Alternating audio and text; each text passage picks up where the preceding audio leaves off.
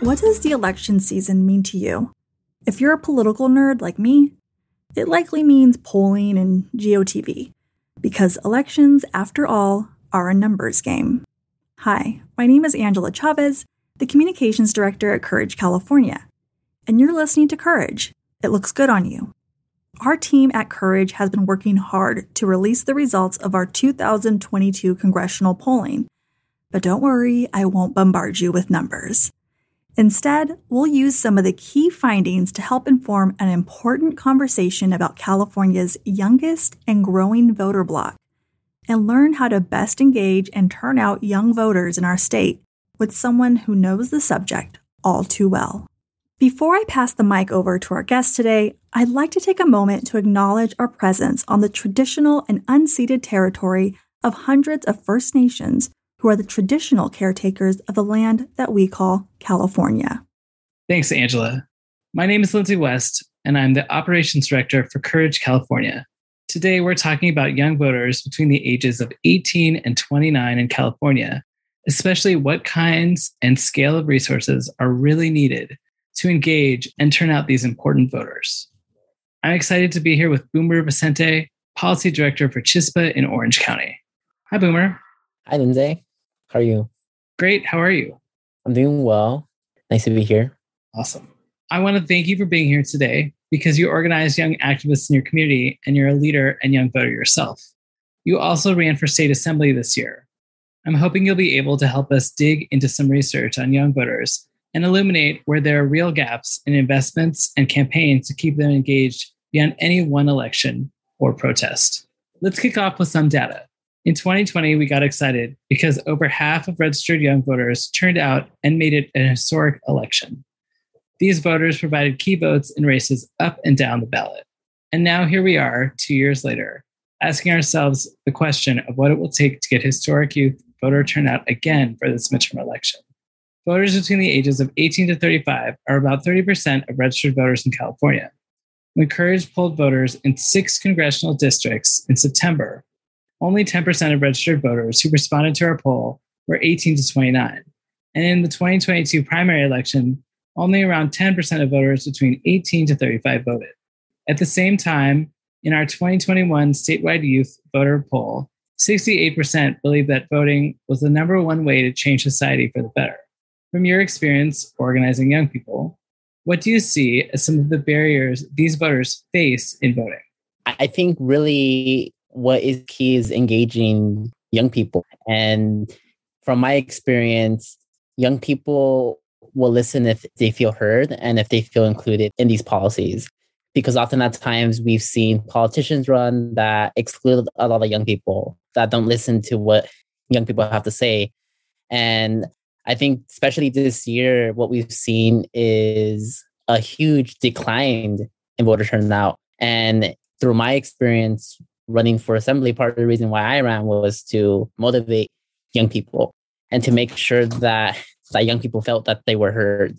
And so I think, in a sense, being able to engage young people, make sure that they feel like they're being heard, and also just being able to help mobilize them. And in addition to that, I know that there needs to be just more accessibility towards elections. Like often at times there are folks within our community that there's a lot of working class communities and they work for a whole day, then they don't really have time to go out to vote. And so I know there's been efforts to make voting an election a holiday. And I think that would be a really great tool in order to engage young people, have voter turnout among all ages. And so I think just efforts like that, more representation, more accessibility towards the polls, and having just more young candidates as well, I think will motivate young voter turnout. In our poll, 36% of young voters see community leaders and 32% see community organizations as the most influential on their vote, outranking business people and elected officials. What's your take on those numbers? I think on a local level, that rings more true. But I think as you go higher within the state level, it's often at times where special interests have a lot to say. And we see them spend hundreds of thousands of dollars in mailers and ads in order to elect their candidates. And so I think there needs to be a combination of really both community leaders and also like money. Money is a big component of elections. And so when we have community leaders that are voicing their endorsements, that is helpful on a local level, and they have a lot of influence. But I feel like money plays a huge role in politics and in campaigns, and oftentimes money helps create narratives that folks like misconstrued, like hate ads, like all these kind of narratives that will reach voters. And so I think there's different components to how voters are influenced and how money plays a huge role in that. All right. And that ties into our next question. Almost half of young voters who are not affiliated with either the Democratic or Republican Party say it's because they believe corporations and the wealthy have too much influence in the parties. How do you talk to young people about government and politics, especially when they have the perception, and some would say rightly so, that our systems are rigged? Yeah, I would say that is true among young people. Young people are really tired of these two electoral parties. It's binary. And a lot of young people want a more diverse party that represents the values of the communities. And here in California, I was very fortunate that I was endorsed by the California Working Families Party.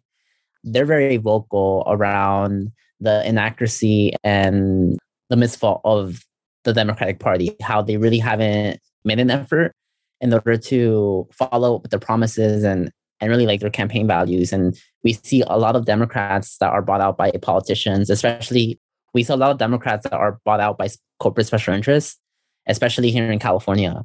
And so I support the creation of a multi-party such as the California Working Families Party. And I hope that as we go forward in politics, that we're able to allow a kind of party like the California Working Families Party to have such an influence in California. And we've seen that they play a large role in New York and especially in the East Coast. And so here in California and on the local and state level, we're hoping in a sense to kind of bring those kind of party structures, those resources to our communities. So you just mentioned you ran for state assembly this year. What motivated you to run, and what was one of the big takeaways you learned from your campaign? It's a big question. But what essentially motivated me to run was a combination of many things. First, my organizing policy experience. For the past few years, I've been doing policy work on a local and state level on campaigns related to police accountability, such as SB2, the police certification bill. Here on the local level, we helped pass, in a sense, rent control, where I was like a volunteer. And we also were able to kind of push forward more tenants protections. And I saw that our state representative, Tom Daley, was representing a district that was majority Latino, very young, very Democrat, but yet was voting very conservative and was endorsing Republicans. And I was tired of being represented by someone that was constantly failing our communities. Someone that during the pandemic went on a lobby trip visits with special interests in Hawaii while his communities were literally dying. And so it was a combination of really not feeling heard, feeling that our communities deserve better, and also just wanted to make a statement in a sense that young people don't have to wait their turn. And what I learned through this election is that, we need more young people to run, but we also need to have, in a sense, more resources for some candidates that come from grassroots communities, because I was up against very large, rich special interest where we had corporations like Disney spend in my race. We had oil companies, police associations spend hundreds of thousands of dollars to make sure that I wasn't elected. And so as a young person, as a first-time candidate, I think for me, I learned a lot about disrupting that pipeline and making a statement in a sense that this was the first time in our county that folks saw a young queer Latino running for a seat like this. And I was very proud of that. And I still hear to this day folks that feel inspired by my campaign, folks that are running for office because of my campaign. And so I think that for me is really motivating. And I encourage young people to run and not wait their turn and not be afraid and really just taking that leap of faith. Although I didn't make it past the primaries, I was originally running against an incumbent who was in this seat for 5 terms. He was an elected official longer than I'd been alive. And he dropped out of the race a day before the filing deadline. And that was a huge statement of what my campaign meant and what it was trying to change. And so I made him resign.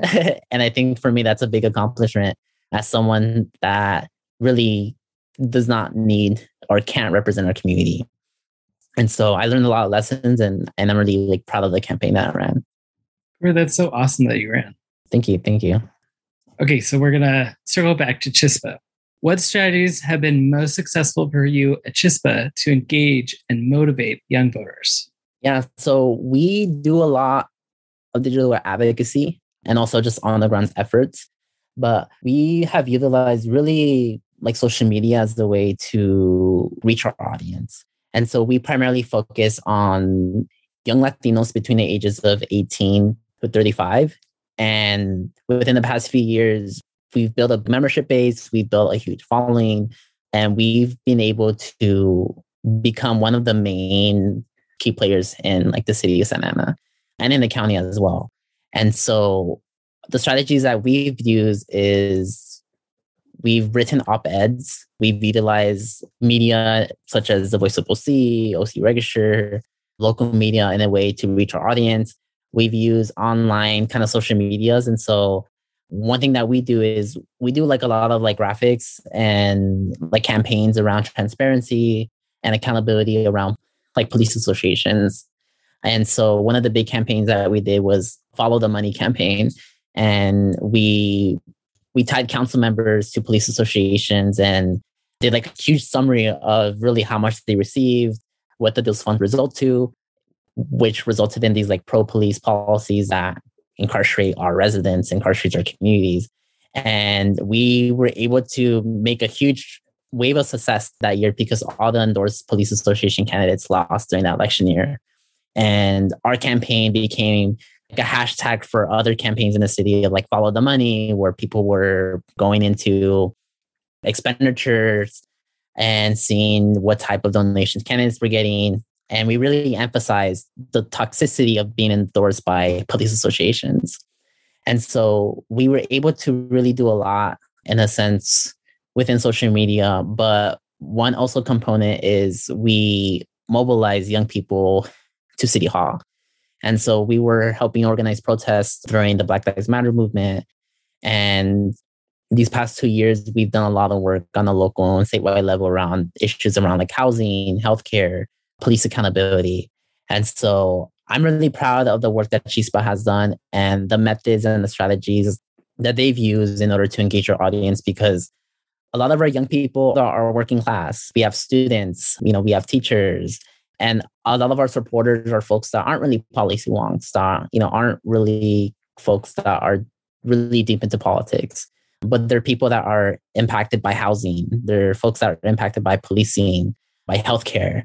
And they're folks that need a voice. And we help provide an avenue for folks in order to do that. Okay, a question for you. So let's say you knew someone at a campaign and they were like, boomer. How do we make a greater investment in young voters? We want to reach this audience. What is one key tip you would give a campaign to say okay, this one thing is the most essential? I would say direct contact, conversations with people, because as I mentioned earlier, folks like to be heard and folks want to have their input expressed. And I've seen that through both organizing and also through my campaign for assembly, is how folks on an individual level don't feel that they're being represented in politics, and a lot of young people as well. And so being able to make an effort to reach out to young people can go a long way, whether that's having a conversation, whether that's providing a forum or an event. I think one really effective way is having that direct contact with an organizer, with the voter, and learning the type of issues that are impacting them, what they're passionate about, and seeing how they can be involved. And so I think there are multiple ways to engage in that voter outreach, engage in that outreach to organizers, residents, community. But I think essentially being able to provide that space for folks to feel like they're being heard and having that connection. When you talk about direct contact, does that only mean face-to-face, or can that mean in a digital forum? That can mean in a digital forum. It's kind of like a method of both. All right, so this kind of ties up the end of our interview. So I have some fun questions for you. What is your astrological sign? Can you guess? I'm going to guess you're an earth sign. You're earth or fire. That's my guess, but I'm not quite sure. I'm a Gemini. Oh, wow. Do you feel like that rings true for you? Or do you just read your horoscope and you're like, me? What? Often at times folks aren't surprised when I tell them I'm a Gemini, but I think it kind of matches my energy. I would say that I'm like a people person. So I love talking to people. I love canvassing. Like I love door knocking, like meeting people face to face. And I'm someone that is often really like creative and expressive. But there are some qualities of Gemini. Like for example, like I'm not two-faced. Like I stay true to my values and I'm committed to what I fight for, what I hope to represent. Boomer, thank you so much for joining the podcast today. We really appreciate having you here. Thank you. Appreciate it too. And now, for your shot of courage. Election Day is on November 8th, and it's coming up fast. California vote-by-mail ballots are already out, and if you haven't received one yet, you may not be registered to vote, or your voter registration isn't up to date. Visit CourageCaliforniaInstitute.org for voter registration resources. The last day to register to vote online is October 24th, but eligible Californians can also register to vote at polling sites. And if you've received your ballot and it has you scratching your head or low-key panicking because you don't recognize the races, names, or propositions, I have some good news. We're here to help. This year, our California Voter Guide is available in both online and PDF formats. The Courage Voter Guide is statewide and multi-issue and provides race information, endorsements, and recommendations for candidates and propositions that you'll find on your midterm ballot. You can get your customizable 2022 General Election Voter Guide at CourageVoterGuide.org. Now, back to those polling results. In preparation for the midterm elections and to help support GOTV efforts, Courage California partnered with Data for Social Good, Communities for a New California, Inland Empire United, and OC Action to conduct polls of over 3,000 registered voters in 6 key battleground congressional districts, including 13, 21, 22, 27, 41, and 45. These districts are located in multiple Central Valley, Los Angeles, Orange, and Inland counties, and because their boundaries have changed since redistricting, they provide rare opportunities to flip what have been historically red congressional districts. And this is huge. And if you're wondering why this is such a big deal, let me give you an example. So, while, according to all the polls, not just ours, Californians overwhelmingly support abortion rights, there are still people running for Congress in California who do not support them. This is our opportunity to not just protect body autonomy in our state, but potentially nationwide and for good. You can find the results from our 2022 polling for congressional districts 13, 21, 22, 27, 41, and 45 under the Engage section at CourageCalifornia.org. Please share our voting resources to help get out the vote and protect our rights and freedoms. And if you have any election-related questions, reach out. We're happy to help. I'm your host, Angela Chavez, and this has been Courage. It looks good on you. We appreciate you joining us today and hope that you will tune in next time, because you guessed it, we're just getting started. With you, fashioned in courage, we can create a California that represents and serves us all. Let us know your thoughts about today's episode by tagging us at CourageCA and using the hashtag #CourageLooksGoodOnYou. And if you liked this podcast, please rate it and subscribe wherever you get your podcasts from. And of course, share.